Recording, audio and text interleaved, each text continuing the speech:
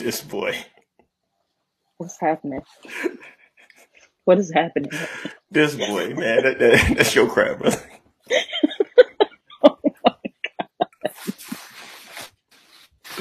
That is your CV.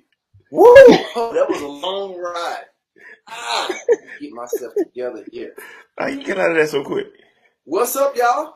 What's up, boy? How you get out of that so quick? Right. Well, the Tiger dropped me off, and I told him to go ahead on and, just park himself over by Veterans Memorial Stadium. No, we already there. That's a long way. Yo! That's a long way. Hold on, let me get myself together because I am not together. Now I am together. What it do? What it Danielle, tell me do? what's the deal? What's Let's good? We're go. back. So before we do that, let me welcome everybody, because everybody is back with us. Welcome to Tiger Talk with the 1400 Club, episode number 4 of Band Sessions with Da Boom. I'm your host, Terrell Key, a.k.a. T. Reezy. Make sure you subscribe to Tiger Talk on YouTube, Spotify, Apple, or wherever you listen to podcasts. And turn on those notifications so you don't miss one episode. All right. So I am joined with my lovely, lovely, lovely friends. These are my people. Toby Johnson, Danielle Walls, what it do? What up, though? Let's What's go, good? buddy. Hey, What's they let us good? back. They let us back again. What y'all think about that? Man, folks, shoot, we success now, man. 4. You think so? Yeah, Yeah, we episode in 4. there.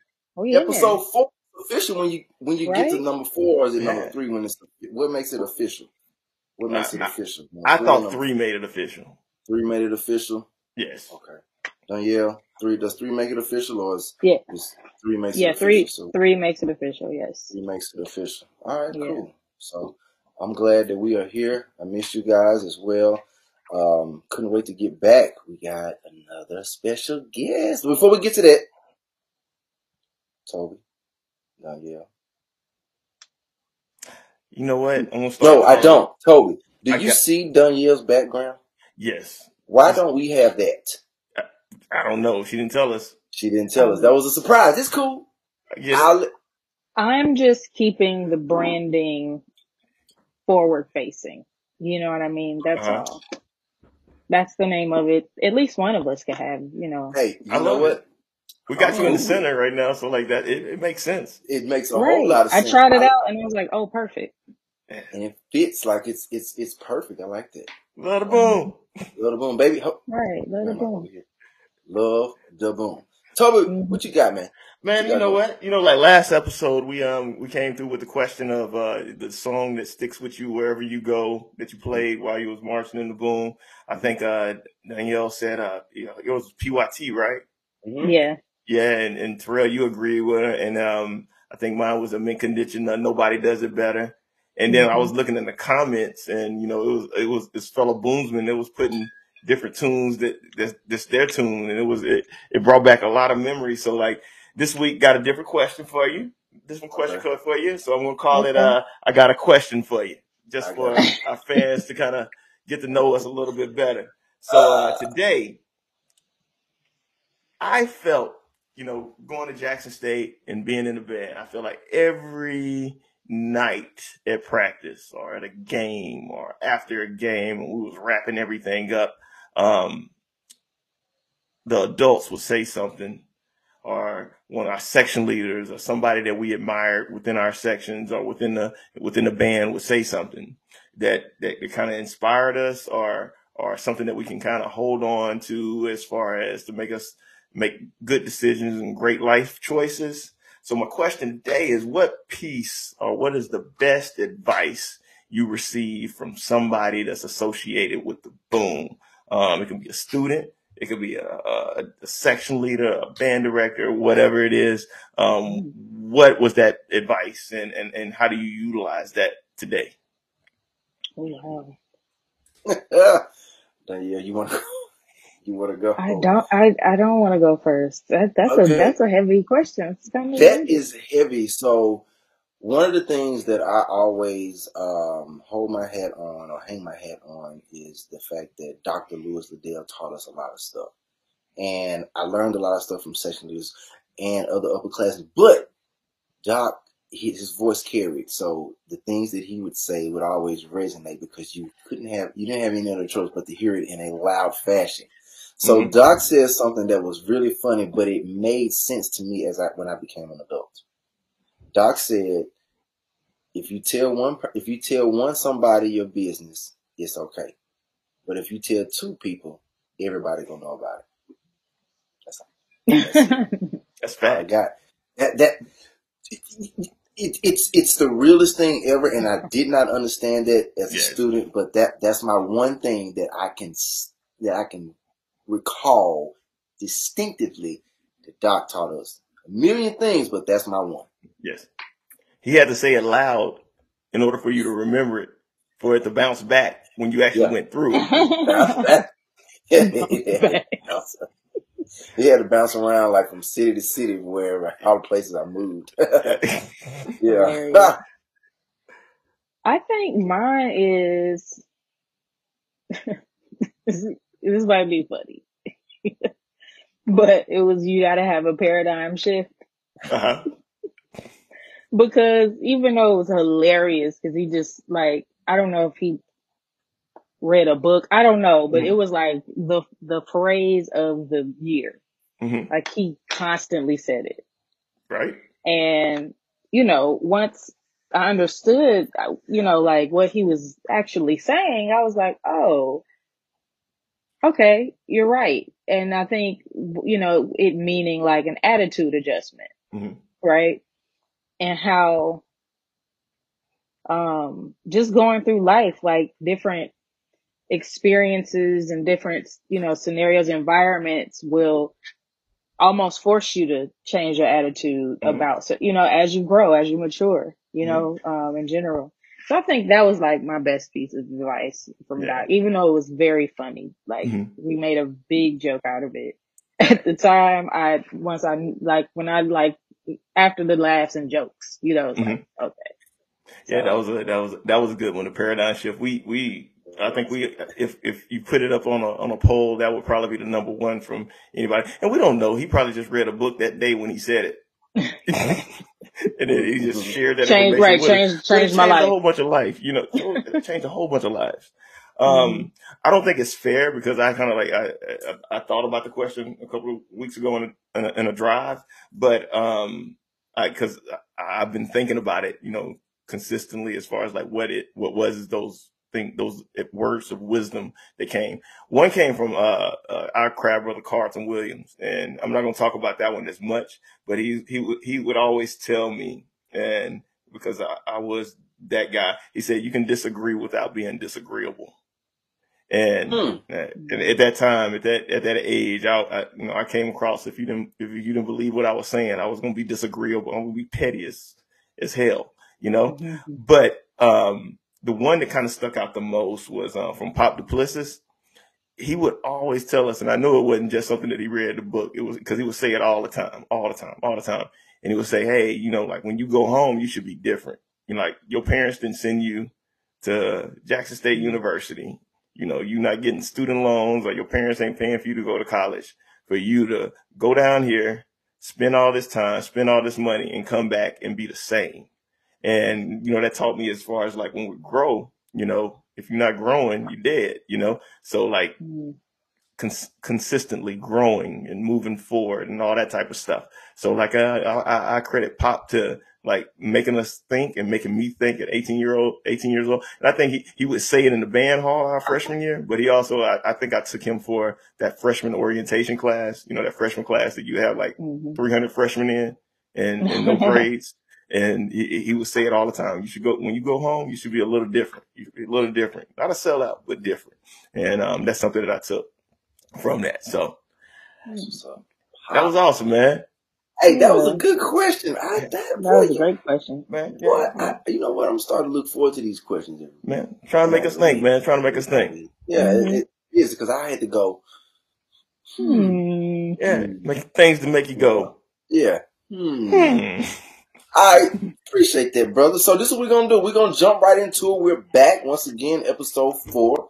We have another special guest, and we are, without further ado, we are going to bring our special guest on right now. Let's see who we have. Toby Danielle, who do we have? Oh, we got Maurice Gibson. What's up, baby? What's up? What's up, Terrell? What up, Toby? What up, Daniel? What's up, My Reed? God. Look, hey, thank you for coming on, man. It's good to see you. I haven't seen you in a while in person, which is Oh, weird. yeah. It's been a minute. You know, I stay out the way, man. You know how I do. I know how you do. So Danielle, we have some percussion guys, and we are brass players with percussions. Percussions are on. Oh my goodness! I don't know how this show is going to go. Man, we got the funk. You know how it's going. Oh, Lord. Oh, Lord. Oh my goodness! You know how? Look, Danielle. You know it's always the percussion guy that don't follow directions or they doing their Hey, own thing. Reezy, Danielle, I'm telling you, man, like, y'all would be, like, amazed because, like, yeah, I'm WT for life, came in 98, March 2002, but, like, Maurice and I only know each other through passing, you know, like, as far as, like, having, like, you know, life deep conversations and stuff like that, that only happened, like, recently. I'm talking about, like, One time. Yes, right. And like, Wow. but it's somebody that I follow, like, on social media, and somebody I always had, like, a great deal of respect from afar, you know. You have several different types of old heads, you know, those that want to, you know, be a part of all the decisions that's going on, and you have those that, you know, want to enjoy, and you have those that just sit back from afar and just choose to enjoy.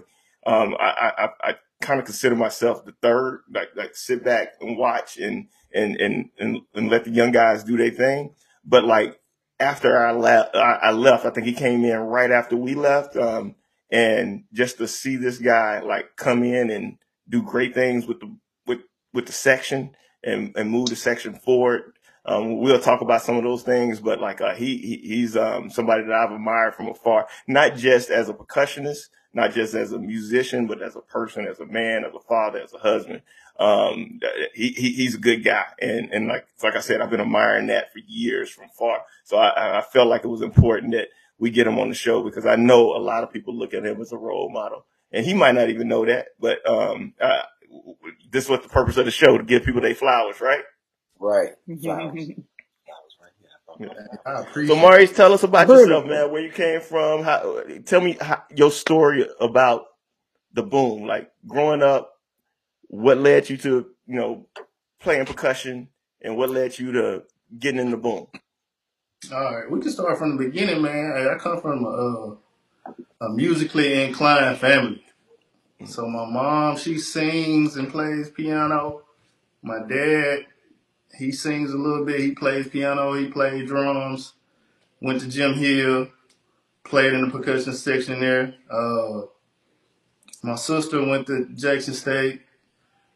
And I went to Jackson State, of course. And my youngest brother went. But musically, man, just growing up around a bunch of musicians, man, I started playing drums. My mama seen I had, I guess what you could say some rhythm. So I'm playing on pots and pans. I got my first full kit at like 3 years old, and I was just on it. My dad used to be in there playing. I'd just be up in there tapping. Pretty You much. said pots and pans? You said pots and pans. I'm sorry, I'm interrupting. You said pots and pans? Yeah, pots and pans. You know how I like go. The pans that your mom put the greens and the beans in. You we sorted them out. We sorted them out, making them sound like different instruments on the kit. Yeah. But yeah, so from then, you know, I attended Northwest Jackson Middle School. That's when I first got into band. Hold on, stop right there. I think somebody on this pod went to Northwest, right? I did. Continue. That's what's up. I didn't know that. Yeah. I went to Northwest. Okay. But yeah. Went to Northwest. Let me rewind. Before Northwest, I got my first pair of marching sticks around, I want to say about 10. And you guys, well, Terrell, you may know him, but William McKinney, that's CJ's older brother. He actually got us started. Like he played in Callaway band, he played snare, and he used to come back home and show CJ rudiments, and CJ will show me the rudiment. Now we young, like 10, 11. He started showing us rudiments. And so we was just feeding off of him basically. So by the time we got to middle school, we was ready. You know they make you try out for all these different instruments. We already had in our head, we not playing no horn. We playing the drums. And I mean, as soon as we picked up a pair of sticks, the band director at the time, Mr. Jefferson, who was the band director at Murrah High School, he was like, yeah, you playing percussion or whatever. We got on as far as that. Learned everything. You know, you start learning how to read and whatnot. It came natural because I'm already from a musical background. It came natural. So from then, went to Callaway under Joe Mitchell. Man, some of the best years of my life. He actually introduced me to Doc. Well, let me back up. 9th grade year, I played Quince. So I played Quince, and let's see, 10th grade year I played Quince, and then I switched to snare 11th and 12th grade. You know, in high school, if you don't have a certain amount of people on the instrument, they'll just kind of, hey, can you do this? So I was one of those ones. Yeah, I play Quince. Went on ahead and did it. Jumped to snare. Became section leader at Callaway. From then on, Mr. Joe Mitchell introduced me to Dr. Liddell. I remember it like it was yesterday. He came up to Callaway. Mr. Mitchell was like, this is one of my, I guess you can say one of my lead percussionists, all city. What was the other thing called that we used to? I forgot what the other thing called that we used to audition and play for chairs for. But anyway, West. We didn't do our West. I don't think we did our West, did we? Yeah, I think it was something like that. It was something like that. That was the next level after All City. But go ahead, yeah. But yeah, I remember being in the room, aside from the band room at Callaway, just me and Doc. Doc opens the book. All right, son, play this. I started playing. Soon I started playing. Stop. It's good. Paradiddle. I started playing. Stop. That's good. Yeah, like just like that, cutting me out. So I'm thinking, dang, what I'm doing wrong. D, 5-stroke roll. Stop. That's good. I'm like, okay. He didn't have time for you to slow it down. Yeah. 5 minutes into the audition, he was like, you good, son? What's your GPA? I told him 3.2. And he was like, yeah, I'm going to give you some scholarship. Just keep working on your sight reading. You pretty good. Mr. Joe Mitchell was right, da. So, hey, can't stop. Why everybody that talk about Doc start talking like Doc? you have to. You can't help it. You have to. You have to. So then from there, I mean, I auditioned for Jackson State, and I mean, me and CJ, we've been wanting to go to Jackson State since we was high. We used to be at the games. My dad buys season tickets every year. I've been to every game. I don't know how long, man. So that's just how it's been. Got to Jackson State. What year did you get to the Boom? 2004. 2004. Yeah. We were gone. 2 years. So right. We were gone, but I remember when you showed up. I remember, and you were just super duper humble, real quiet. Not quiet, but you came in, you did your thing, and it was like, man, this guy's pretty good. But we were gone. Danielle was still around because she was on the band staff. But I was gone. Like I was living in Memphis at the time. I think Toby was. I was still in Mississippi. You were still in Mississippi. Yeah. Okay. All right. Cool. So that is. So it's funny how. So y'all remember my story about how I got to Jackson State? This is the same thing. So I went to Callaway. Maurice went to Callaway. Right. So it's the same story. That's cool. Okay. So continue. I'm sorry. I didn't mean to cut you off. I just wanted to jump. No, go ahead. No. So Toby, you about to say something? I was Maurice because like it seemed he said he was 10 years old when he got them sticks in his hand, and then he started learning rudiments, and he was learning those rudiments from CJ, and I know you and CJ are like best as a friend, real close, solid, because y'all known each other forever. Yeah. I think it's amazing to find somebody that has the same passion as you have at 10 years old. How'd that happen? Man, so we're cousins. So I didn't know that. What? Man, yeah. You and CJ related? man, we came out the womb like this. Like he was born. I tell everybody I would have been 2003, but my birthday late, so I'm like oldest in my class. My birthday is in November. Yeah. And I actually got in trouble for that, saying that when I got to Jackson State. But anyway, CJ's birthday in May and mine's in November. So our moms were pregnant at the same time. So we've been I can show you pictures of us being babies on the couch, growing all the way up together. Like In diapers. picking up sticks together. Both of us could draw. Trying out for Power APEC together, going to Northwest together, going to Callaway together, going to Jackson State together. It's been the same thing the whole time. So, yeah, we share the same. Oh, another thing I forgot to mention about his mom and his family, he came from a musical family too. I guess you could say it's like a bloodline thing, but his mom sings and stuff too. So his mom and my mom used to do duets all the time in church. We went to the same church, family church. His mom and my mom actually like were like sisters before his mom passed. So man, that's how it's been the whole time, man. Shout out, that's awesome, man. That's awesome because I met you guys I think at the same time, and you might think it's funny, but I knew who you guys were while I was marching in the band. I'm like, oh, those Callaway dudes, because y'all were everywhere. Y'all would show up at practices.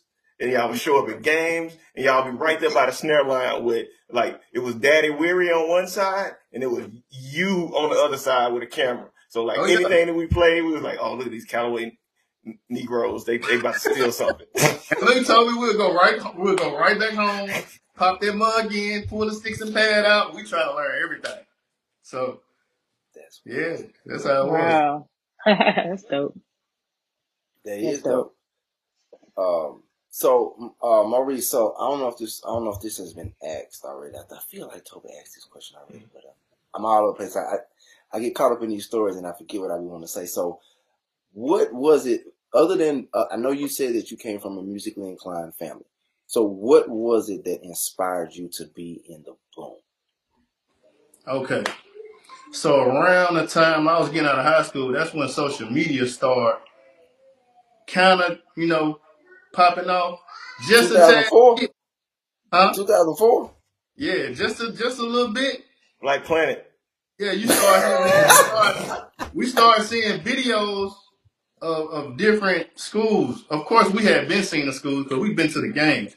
So, and we've been to all the parades for Jackson State. So it wasn't nothing compared to Facebook. And the swag that WT had and the swag that the Boom had, even down to the colors. I was like, man, I can't even see myself wearing no more of them schools' colors. But aside from that, just being in a family that went to Jackson State, it's almost like if you don't want to choose Jackson State, that's okay, but it's like in your blood. Like you want to choose it. So just me going to the games and hearing the Boom and watching the percussion section, like my love for the section and how they sounded and how the Boom sounded, it just was a different swag to what every other band I heard. Like it wasn't no comparison. Like from 7th grade all the way up to college, it was like I'm going to Jackson State. Ain't no doubt about it. Like I'm not going to this band. They don't sound good to me. I'm not going to this band. This percussion section, the swag ain't there. It don't fit me. I'm going to Jackson State. And then it really didn't help to have people there that you already knew and looked up to. So, I mean, it was just second nature. That's what's up, second nature. I can definitely feel that. Like it's almost like, especially living in Jackson. So of course, both of us from Jackson, Toby from Brandon, Danielle from Detroit. Being in Jackson is almost like you don't have a choice. And then when you got siblings and parents and relatives that have all matriculated to Jackson State, it's almost like what else are you gonna do? Like, there's nowhere else to go. I don't think you can ask anybody from Jackson, Central Mississippi area. If you say, hey, like, if you're going to march in the band, what you going to march? They're going to say Jackson State. Like, yeah, it's going to be their first choice. No, I can't.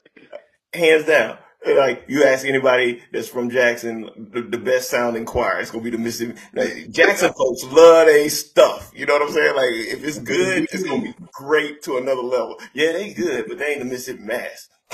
Yeah, they good, but they ain't the boom. yeah. So you Yeah. know what's crazy is it's crazy, Maurice. So like Danielle's story was similar but kind of different because she came all the way from Michigan. So it's kind of like that pipeline extends all the way up north. Like the story that you told about how you got there, and I'm thinking about Danielle's story and how she got to Jackson State and got in the boom. There was some connection. There was somebody right before us, or somebody right before you was there, and they were like, "Yo, this is what you need to do. This is where you belong. You could do great here."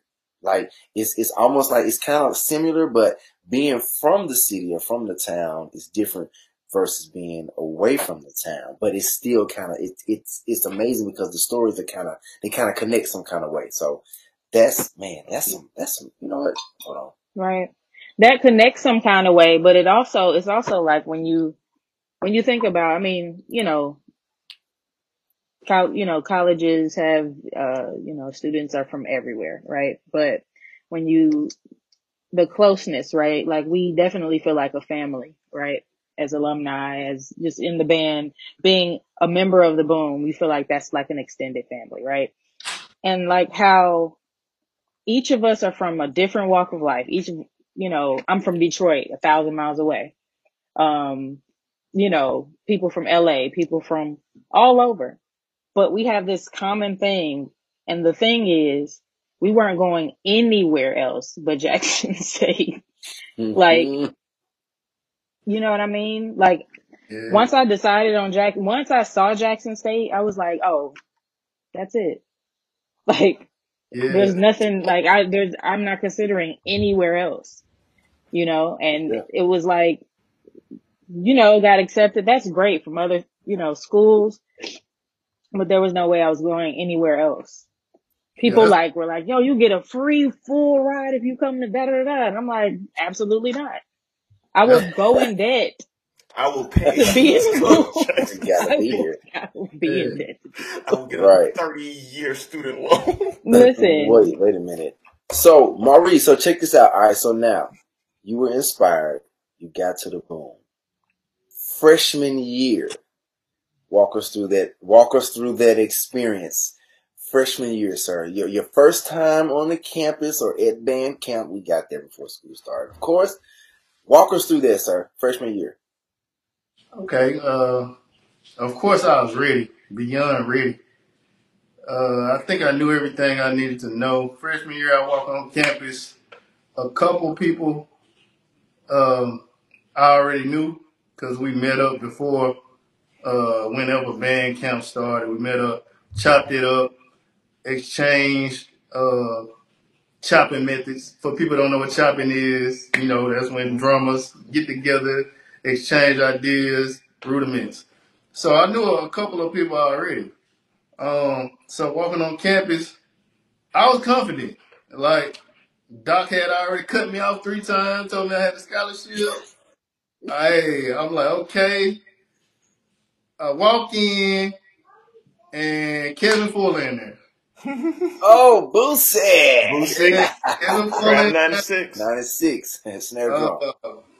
Mr. Joe Ringo, of course, Dr. Liddell, CJ, because he was a section leader, and Willie Armstead. So they was all there when we got there as freshmen. I remember us sitting down in the hallway, people playing on the floor and all that, and I'm thinking, hey, y'all better chill out, man. Like, it's about to get real. Like, me and Jeremy Thompson, for y'all who know him, my crab brother, Day Day. Yeah. We two of the ones that his brother, our crab brother, Rod T. Right, Rod T. Yep. They're my cousins too, by the way. In real life, like play cousins. Yep. No, we real cousins, for real. Yeah. Yep. We were two of the ones that kind of knew, like, that the Boom was gonna be kind of intense. So we kind of laid back and just focus on making the band. We got a scholarship, but you got to earn that drum, earn that spot. So that's what we're focused on. And I mean, from there, just doing everything the band directors telling us to do, and doing everything the section leaders told us to do. We was just making sure we was good up until that first game. So learning everything we had to learn, perfecting everything we had to perfect. Man, just making sure we had a drum, bro. Man, I was from Brandon, 12 miles away, but like y'all Jackson boys, y'all had a cheat code. Cause I don't know, like, Danielle, did you know? Like I feel like when we stepped in the Hinds County, everybody that came from Jackson, if they came from Provine, Jim Hill, Wingfield, Callaway, Lanier, any of those schools, they knew that stuff was about to get real. Like I didn't know stuff was about to get that real. Yes, you did. I knew did that. You were right know, around man. the corner. My sister held that stuff a secret. No, and I was you like, knew. I knew it wasn't gonna be easy, but I didn't like all of y'all like knew like, hey, better be quiet. You know? Yeah, I better just shut up. Better put a white tee on. Like y'all had the cheat code. Did you know that in Detroit? I did, yeah. Oh my God. Hey, yeah. So when I auditioned for Jackson State, I stayed, and he was my like boyfriend in high school, and he went to Jackson State like in the spring.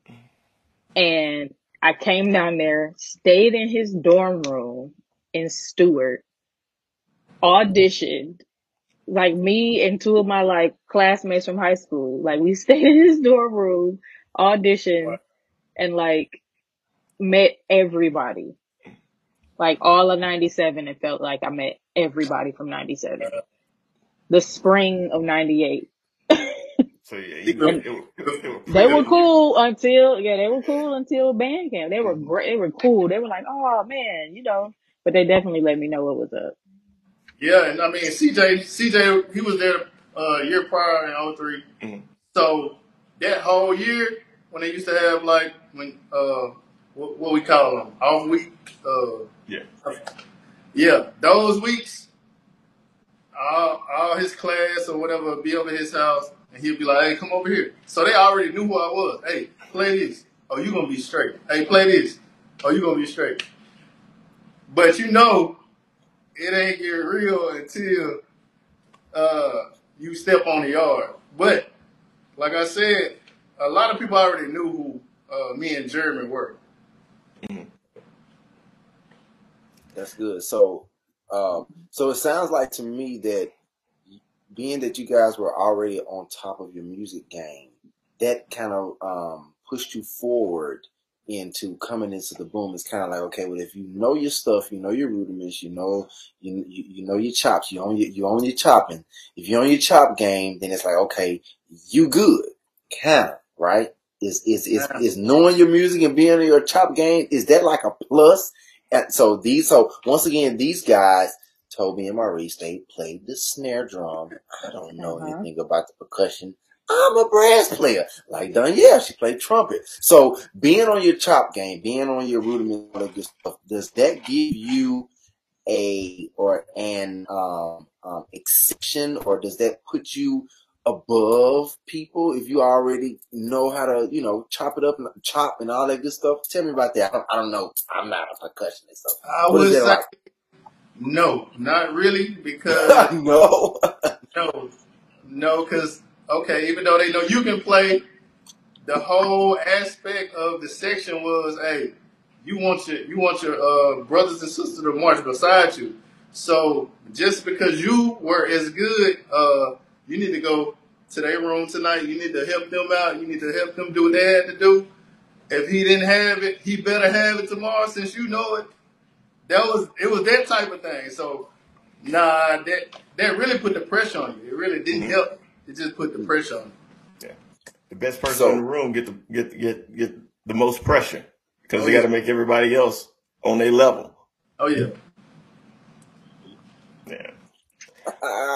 So I like that. So that's crazy. So once again, Maurice came in 2004, and we came in 98. So Maurice just said something that resonated in my brain. It took a memory back.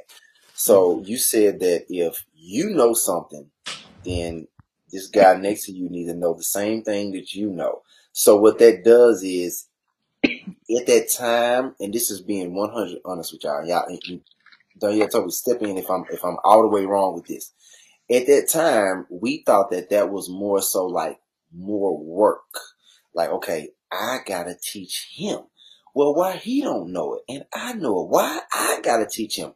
But that was something that was a life skill. Like, you don't let your brother or your fellow bandmate, classmate, whatever person, friend, cousin, relative, you don't let them suffer. If you know it, he needs to know it. So it's like you fast forward life into where we are as adults. And it's like, that lesson right there helps us in life. We're at work, on a job, we got careers and all this good stuff. Well, a coworker may be lacking. Well, that skill that we were taught, come on, Maurice, back in 2004, that skill, we were like, no, hold on, give me 1 second, let me show them how to do it. Boom. So it's like you take the stuff that you learned from being in the boom. Hallelujah. I'm you know what? That's a word. Yeah. I'm just everyday life. Everyday life. Life lesson. Yeah, we talked about this. Didn't we talk about this? We talk about this every single episode. There's somebody that has a story of some sort where it's like, okay, the next person needs me, or I need the next person so I can move forward in whatever the journey that I have. This boom life is real. It's real, man. Teamwork makes the dream work. Teamwork makes the dream work. Seriously. Thanks. I'm with it. And networking and just having somebody that came through the boom with you, man. You friends with them for life. Like, we all still talk. Yep. Some type of way, like cross generations though. Like I said, like just recently, I've been following you for years, and we tweet back forth, like on Instagram, Facebook, and stuff like that. We like each other's stuff, but like it's cross generations. I've never marched with you. You know what I'm saying? Like I said, just recently had a real, in-depth conversation with you. Question though, like a lot of people don't know, WT probably went 15, 20 years. No new cadences. We were just playing the same stuff over and over again and making sure that it was perfect. It was perfect. Like before we performed that at the vet or wherever we were going, that cadence had to be perfect. You name it, had to be perfect. Cross type, cross confusion had to be perfect. Laws 1, 2 had to be perfect. All those cadences that we were playing had to be perfect, and it was attempts of creating new cadences, new funk trains, and everything. Even when I was in the boom, we attempted that stuff, but it never crossed the line of being shown in public. 2004 came, in 2005, and I credit you. And I don't know. I'm gonna let you go ahead and tell the story. I credit you. But I don't know, you give credit to where credit is due. But like your crew, y'all came in with a plan not to change WT, but to expand WT. And it's hard in leadership to come into something that has a culture that is so strong and so accepted. And we okay with where we are. It's hard for a person to come in. It's like, yeah, this is where we are, but this is where we're going. And you had a vision when you came in. How did you execute that? And what was it like? What was your experience in that? Well, I would say we were introduced. I want to say, let's say spring 05. Mm-hmm. Yeah, right after the 2004 season, we were introduced to a new cadence from Willie Armstead, which was a marching cadence called Lil Booney. Mm-hmm. And then a couple more cadences. I think it was like at least 2 or 3 more. While we were getting introduced to those, since us from Jackson knew the culture and the history, we was actually kind of spooked. Like, man, this man trying to change what's going on here. We was like, I don't know if we trying to learn this stuff. But we followed through, and as a section, we had plenty of lemon squeezes, meetings to kind of talk about where we want to go as a section. But why we wanted to go there as a section was because of what happened in 2004.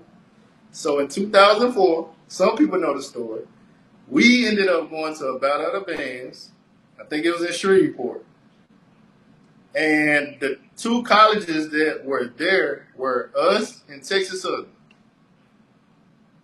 So we warming up, Texas Southern band on the field. We doing what we do. We in block warming up. Doc comes over there, and I got to give his voice again. On stage. Y'all gonna have to do a battle against Texas Southern. Now, this is the beginning of the season. You know how we operate. We don't teach much. Nope. All I knew as a freshman was Creative Funk, Solo 1, Solo 2, and Series. That's it. It's a cadence a week. That's all we knew. And here comes Doc saying, on stage, y'all got to battle.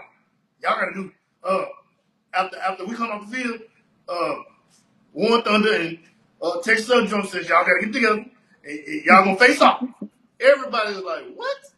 What is he saying? Not prepared. And so we had to do it. First cadence, Creative Funk. Texas Southern goes. They cursed us out, and then they played some chopping stuff. And we just standing there in attention, we like, okay. Second cadence was Solo cadence number 2. Now, when I call these cadences out, me and Toby, we both know that those cadences are functional, but they are not technical. They are not battle cadences to go up against a section with, we finished that cadence, Texas Southern plays another cadence. They steady chanting. So after that, we march off, and it was a disaster. Like, everybody who saw that, I guarantee you, every student in those stands at that Battle of the Band probably was like, oh, I'm going to Texas Southern. Whoever was percussionist, they probably like, I'm going to Texas Southern. Texas State look good, but they can't play, basically. And we know, Toby and I know, all of us got chops, but our cadences didn't showcase those chops. So what happened was, we got back on the bus, and since my class, we were freshmen, we didn't think too much about it. We couldn't do nothing about it. You know what I'm saying? We just doing what the upperclassmen taught us. And the class of 03, they were pissed off. You know what I'm saying? Willie was pissed off. Everybody was pissed off. But Doc is the head band director. We can't do nothing about it. From that day on, we made it priority to bring new material. So we was like, okay, we got to bring new material. That's point blank period. That's not ever going to happen again. So from that day on, we was like, okay, when we see Texas Southern in 05, they get it. For real, they going to get it. So we started creating then. And when we started creating, some old heads, they didn't understand, but they weren't at that performance. They didn't understand the animosity we had against that school and against the whole swag or whoever else. We was trying to prove a point. And I have to bring up my current brother Cedric Reed because he came from Houston and he was used to battling. Like, they squared up against people all day, every day. That was their thing in Houston. So when that summer hit, going into 05 and we were upperclassmen, Sid was like, hey, let's go, Reese. Create.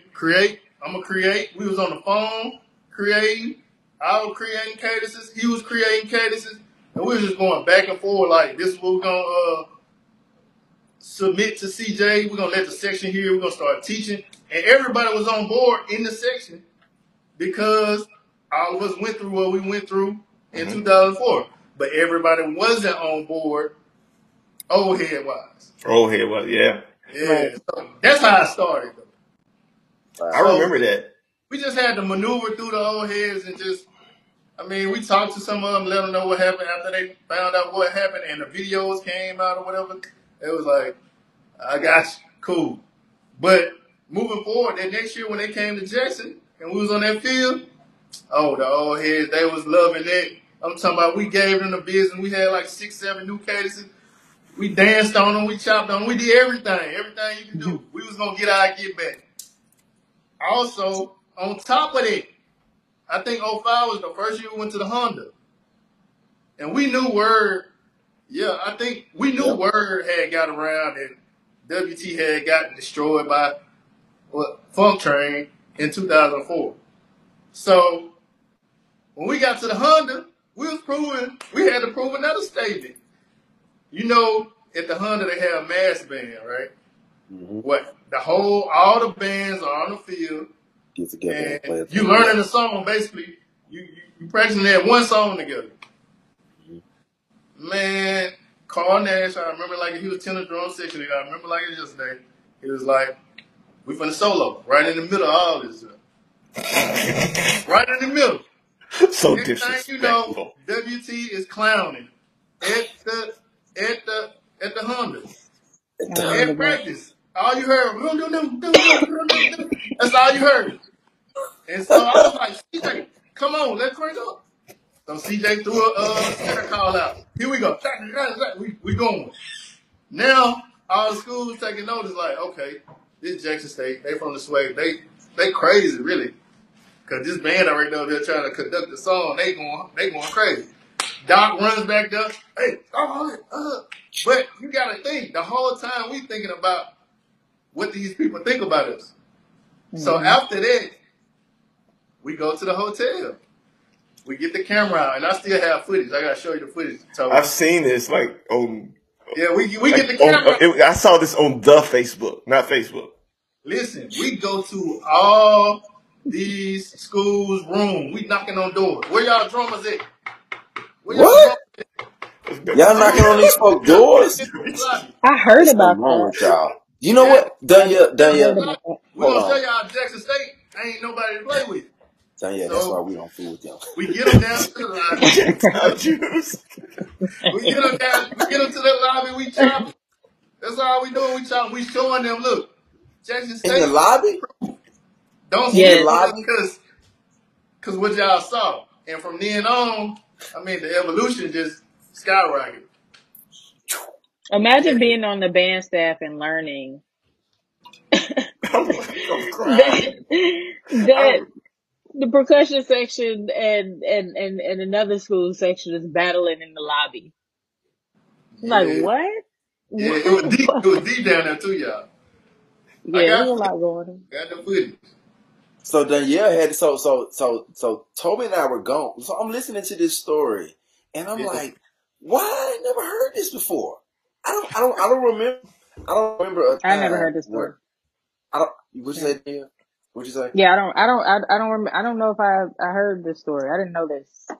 Yeah, I never heard of us being defeated by anybody ever in life. Ever. And the fact that you said that, it sounds like WT, that y'all weren't prepared because Doc put y'all on the spot and y'all hadn't practiced. Like, I don't get that. But Danielle, were you on the band staff? Were you on the band staff in 04? Or you got there on 05? Yeah. In 05? I got there in 04. You probably wasn't paying that close attention, you know. Now in 04, I was not paying that much attention to the directly to the percussion section. So that was something definitely they went through. Like they all experienced and they went through. But I do remember the battle at the Honda. I had a question about. So that was like, okay, a growth moment, right? It's a teachable moment. Being chopped out or what, I don't know what you call it. What do you call it? I just say they won the battle. They won the battle, right? So, that's growth. You have to adjust and, y'all made an executive decision like, nah, remind me, and maybe you could talk about like how many percussion instructors did you go through while you were at Jackson State? 2. So, yeah. So when I got there, Joe Ringo was there. And then in 05, we didn't have a percussion instructor. It was just us. Then in 06, Mr. Rockwell came. So the question is, how was that, first of all, working with Mr. Ringo, transitioning into not having a percussion instructor at all? Then now you have Mr. Owen Rockwell, who is, not fully, familiar with our culture. You know what I mean? Yeah. I like how you said that. And you know what I mean?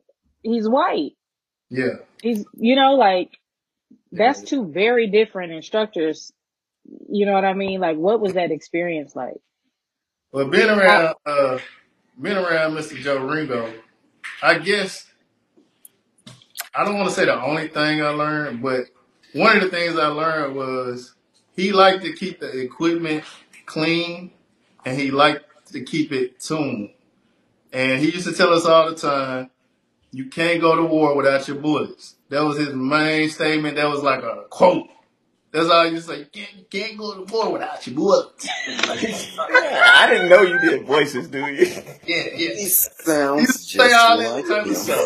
But I forgot what he said. Funny. You can't go to war without your bullets. I forgot what he sounded like because we didn't listen. I did too. I knew. But I mean, I wasn't ready for that, Maurice. I wasn't ready for that. That was.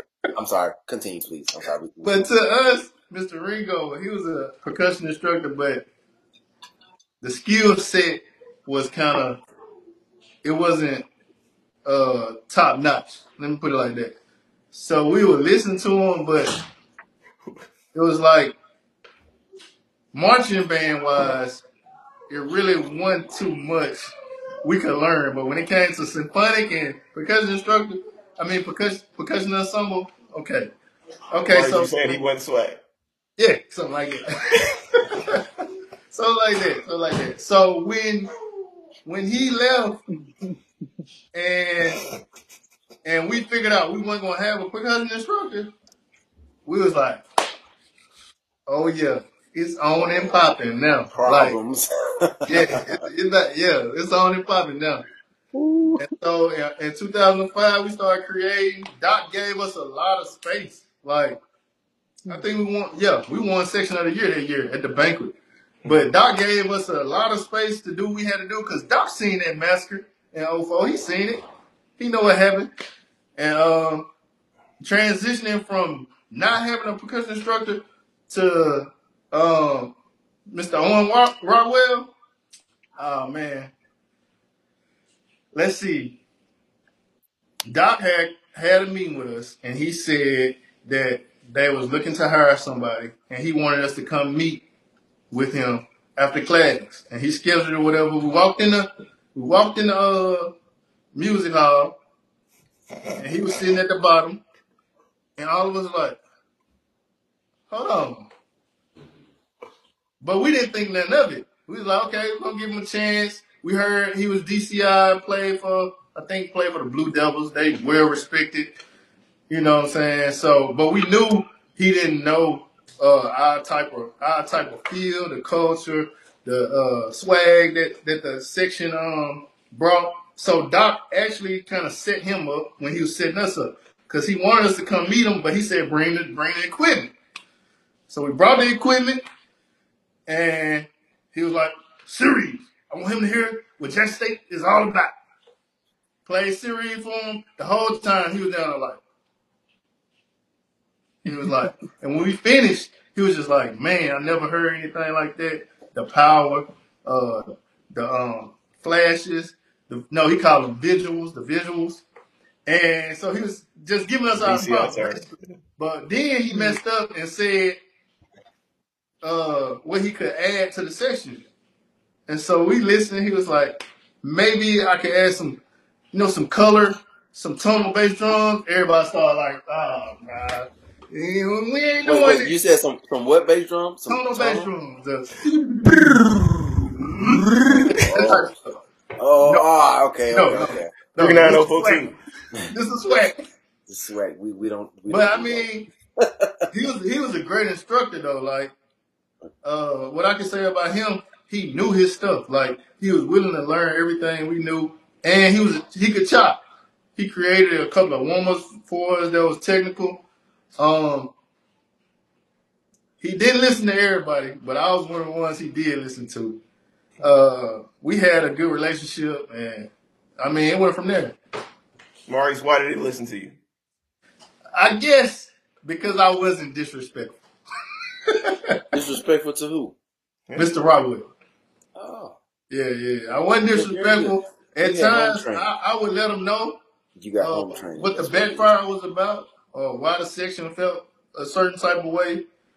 And then, he respected me for it. And I also taught him some of the marching cases. Like, we actually stayed late and we went over the stuff with him so he can get accustomed to how the stuff went, how it's supposed to sound, different techniques. His whole the way he played was just different. So he respected me for that too. I want to say me, CJ, and a couple other people stayed with him and helped him learn the course. Maurice, that's why you're a good leader, man. Most definitely. Hands down.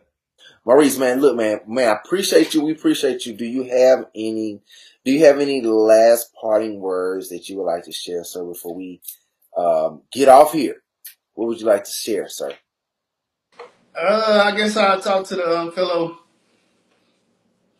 musicians, bandsmen out there, the kids, because I noticed a decline. So, I mean, if you out there and you're in a band or you're interested in music and that's your passion, man, learn all you can learn. Learn how to read, learn your fundamentals. Man, make band the thing again. It was the thing when we was coming up. Ain't nothing wrong with that. Hey, do everything you can do. It. Be the best. Right. I love it. Make band the thing again. Ooh. Oh, that's a hashtag right there. Write that down. Make band a Thing again. again. Love it, man. Hey, I appreciate y'all for having me on. I'm honored. Appreciate it. Mm-hmm. Toby, my brother. Be a stranger. No, we don't be a stranger. We not, man. We locking it in now, man. I really appreciate you. Locking it in. All right, we out of here. All right, y'all. That's it. Tiger Talk with the 1400 Club. This is Band Sessions with the Boom. We have a special guest, Maurice Gibson, and now we're out. Thank y'all for tuning in. Thank y'all for coming out. God bless. Good night.